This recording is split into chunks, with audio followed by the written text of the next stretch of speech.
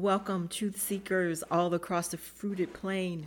I'm your host, Kim S. Anderson, bringing you Civics Made Simple. Hashtag We Are Exceptional. These are bite-sized civics lessons designed for you to take and share wherever you go. These are important times. Times that American citizens like you and me need to know how our rights came to be and the responsibilities that go along with them. Awesome. Hey guys. Oh my gosh, welcome. Welcome. It's Kim Anderson doing our online civics course, and our topic today is a really special topic. It's the preamble to the Constitution, and my source material for this is the civics lesson from Alpha Omega Publishers. And so, you guys know that I'm just not making this up. Though I could. It might be pretty good, but I'm not making it up because we actually do have a preamble, right? It's just, once again, amazing, sort of the depth and understanding of our founding fathers to even create the Articles of Confederation, to realize that that wasn't working and they needed a different form of government, not just an update to the Articles of Confederation, but a whole new system that would work for everyone, that would work for the states, that would work for the new centralized federal government, and protect the liberties of the individual. Like, how did they even get that understanding? Well, we know how. Our past lessons have told us how. They learned their lessons well about taxation without representation and the oppression that a monarchy can bring. They learned those lessons well, and they were so determined that this new government, this brand new government, would not have those encumbrances. And so they came up with, in 1787, they came up with this completely new form of government that overrode the Articles of Confederation, made them null and void, and they created a constitution. And in that constitution, the beginning of the constitution is called the preamble. It's something that every American should know. And what the preamble did and does is it gives the framework of why the Constitution is being established. Okay? So let's go over it. Let's say it. Say it with me. I'm not going to sing it, though I would love to. I'm going to resist singing it. I think I did that in one of our earlier videos, where I actually sang the Schoolhouse Rock version of the preamble. So you guys have to go back to the archives and find that. But I did do it. I remember doing it. Okay, let's read it. Ready? We, the people of the United States, in order to form a more perfect union, establish justice, ensure domestic tranquility, provide for the common defense, promote the general welfare, and secure the blessings of liberty to ourselves and our posterity, do ordain and establish this Constitution for the United States of America. So guys, let's just take a few minutes and let's just break down these individual clauses and statements made in the preamble. The first one that's really important is the first statement: we, the people of the United States. That's really important because the Articles of Confederation were actually powers given to the central government from the states. This distinction is powerful, that it's now we the people, because though they were residents of certain states, Virginia, North Carolina, New York, New Hampshire, Georgia, though they were residents of those states, they made the important distinction of being even maybe a step above that and saying, we the people of the United States. So they placed almost a greater emphasis on the country than they did the states, which is a tremendous distinction, because prior to it had been all about the state's autonomy, right? And so this was a very, very vast and important distinction that was being made. It's not we, the states. It's not, Rhode Island, Massachusetts, New York. It's we, the people that comprise those states. We, the people. So that's a key point, that the people are gathering and making a statement, not the states, the people. And what are we, the people, saying? That in order to form a more perfect union. Now, here's the deal. The Articles of Confederation was probably a really grand experiment. And if they had had the means to actually get done what they wanted to get done with the Articles of Confederation, we'd probably all be living under the Articles of Confederation now. Like, if it had worked, we'd still be using it. But what the Articles of Confederation gave them was data, if I can put it in our 21st century terms. It gave them 13 years of data to understand, this isn't quite working out how we needed it. So it was a very valuable time. But what they discovered was just an innate weakness in the Articles of Confederation, especially when it came to being able to collect dollars from the states. They didn't really have a mechanism to do that. If the states decided to pay, great. If they decided not to pay, there was really nothing they could do. But what was happening was that those that were involved militarily with the federal government, wasn't quite the federal government, but, at that time, they were like not getting paid. And so they were giving up their time and their energy and their blood, and they weren't getting paid. And so the federal government at that point didn't have the ability to mandate funds from the states. So it was a true issue in the Articles. And so realizing that the Articles weren't perfect, they wanted to, and I think the wording is just amazing. They wanted to establish not the perfect union, but a more perfect union. Like, they knew it may not ever be like 100% perfect, because no, people aren't 100% perfect. So guess what? It can never be 100% perfect, but just how about more perfect? Something that's going to work more better for us as a country. A more perfect union. And so,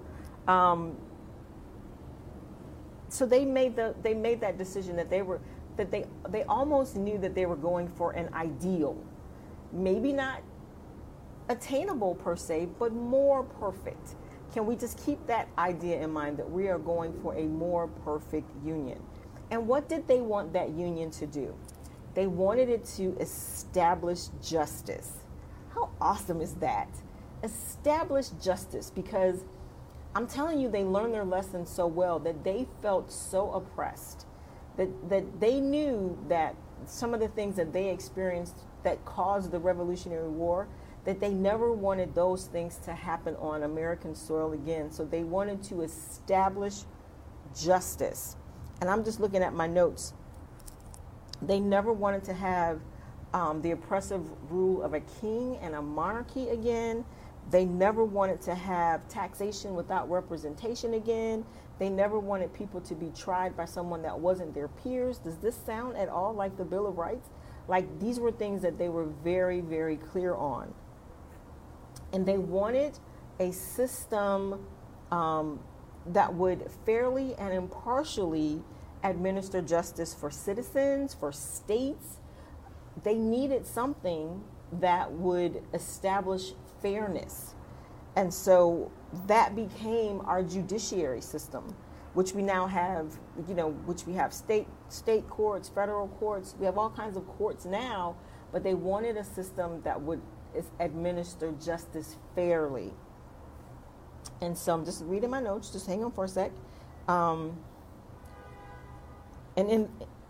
They wanted a branch of government that could not only serve to check and balance the other branches, but would be subject to the same scrutiny from the legislative and executive branches. So they wanted it to be a branch of government, but not a branch that sat above the other two, but was equal with the other branches of government and could be checked themselves if it looked like they were getting out of control. And so they were, the founding fathers were very clear that they wanted to provide for the guarantee of equal protection of all citizens under the law, and to strive for the standard of justice that the framers of the Constitution wanted to achieve. We still continue to fight against the things of discrimination and things like that. But each generation tries to do better to make sure that that the playing fields are level for all citizens. So, and why is that important? Because it ensures domestic tranquility. And what does that mean? It says here, uppermost in the minds of the writers of the Constitution was forming a government with sufficient power to regulate the activities of the states and the citizens within those states. They wanted the people to be able to have a peace.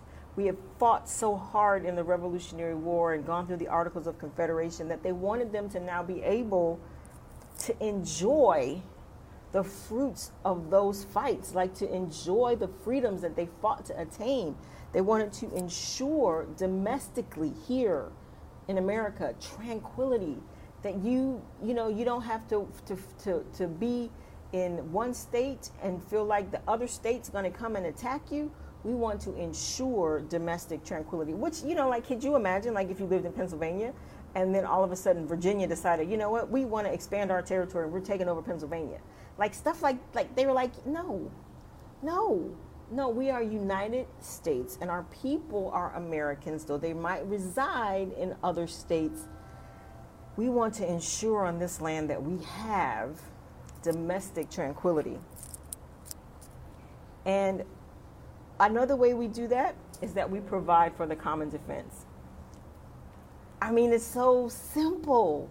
That means we have a militia, we have a military that protects our borders, and we have state militias that can be called upon federally to provide for our common defense. Like, we, the citizens, don't have to arm ourselves. I mean, we do when we can, but not for the point of fortifying our state against against another state. We're here together. We the people of the United States provide for the common defense. That's what our federal government, according to the preamble, is being established to do. And when we have those things, it promotes the general welfare. Like, we're feeling good, we can walk around, we're free to move about the country. It promotes the general welfare.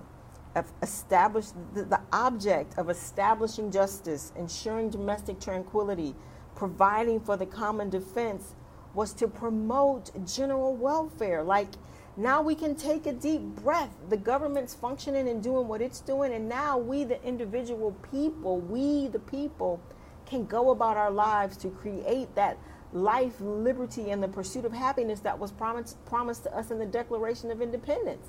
Like, yeah, we get to be independent. We get to do what's in our heart to do. We get to create what's in our heart to create. We get to live in that tranquility and in that peace and promote general welfare, not just to me, but to you too, and to all our citizens. Isn't that amazing? It's almost, well, I won't go there, but it's like, that's why it's a miracle. Like, this form of government, the reasoning behind it was and is a miracle. And when we have that, when the general welfare is promoted, it secures the blessings of liberty to ourselves and our posterity, not just for our generation, but it ensures the blessings of liberty. And I was asking myself, what are the blessings of liberty? And it goes back to the Declaration of Independence: life, freedom, liberty, and the pursuit of happiness. That's what America is all about. I mean, like, whoop, you guys good? Okay, it almost tipped over, but I saved it. But isn't that amazing? Isn't that exciting? Like, that's what our country was founded for. That's why they created the form of government that they did, to secure the blessings of liberty to ourselves and our posterity, us and our children and our children's children. Do ordain and establish this Constitution for the United States of America. Now, here's what's really powerful about those statements is that we, the people, gave that authority to the government. It's the Constitution for the United States, not the Constitution of the United States. We, the people, have given this Constitution to the United States. And it wasn't the states giving this Constitution to us, we the people. See, we the people, this is our country. We the people. We the people. And through the constant vigilance of every citizen, we can attain the blessings of liberty for our generation and generations to come. That's what it says in the book. But isn't that awesome?